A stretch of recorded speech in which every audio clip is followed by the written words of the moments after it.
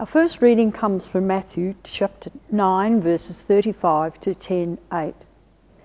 Then Jesus went about all the cities and villages, teaching in their synagogues and proclaiming the good news of the kingdom, and curing every disease and every sickness. When he saw the crowds, he had compassion for them, because they were harassed and helpless, like sheep without a shepherd. Then he said to his disciples, "The harvest is plentiful, but the labourers are few. Therefore ask the Lord of the harvest to send out labourers into his harvest." Then Jesus summoned his 12 disciples and gave them authority over unclean spirits to cast them out and to cure every disease and every sickness. These are the names of the 12 apostles. First, Simon, also known as Peter, and his brother Andrew, James, son of Zebedee, and his brother John, Philip and Bartholomew, Thomas and Matthew the tax collector, James, son of Alphaeus and Thaddeus, Simon the Canaan, and Judas Iscariot, the one who betrayed him.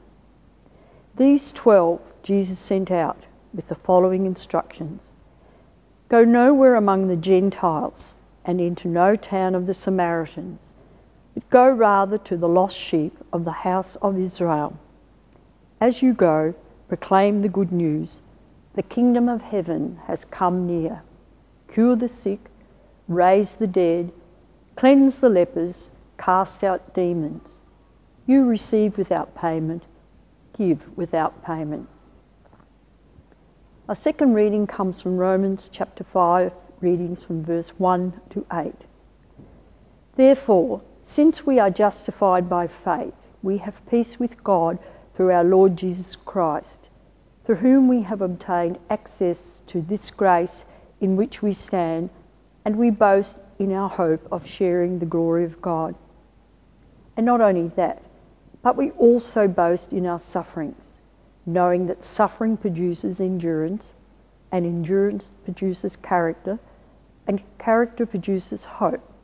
And hope does not disappoint us, because God's love has been poured into our hearts through the Holy Spirit that has been given to us.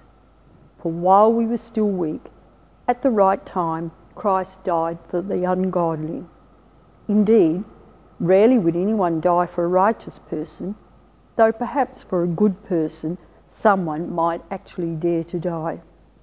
But God shows his love for us, in that while we were still sinners, Christ died for us.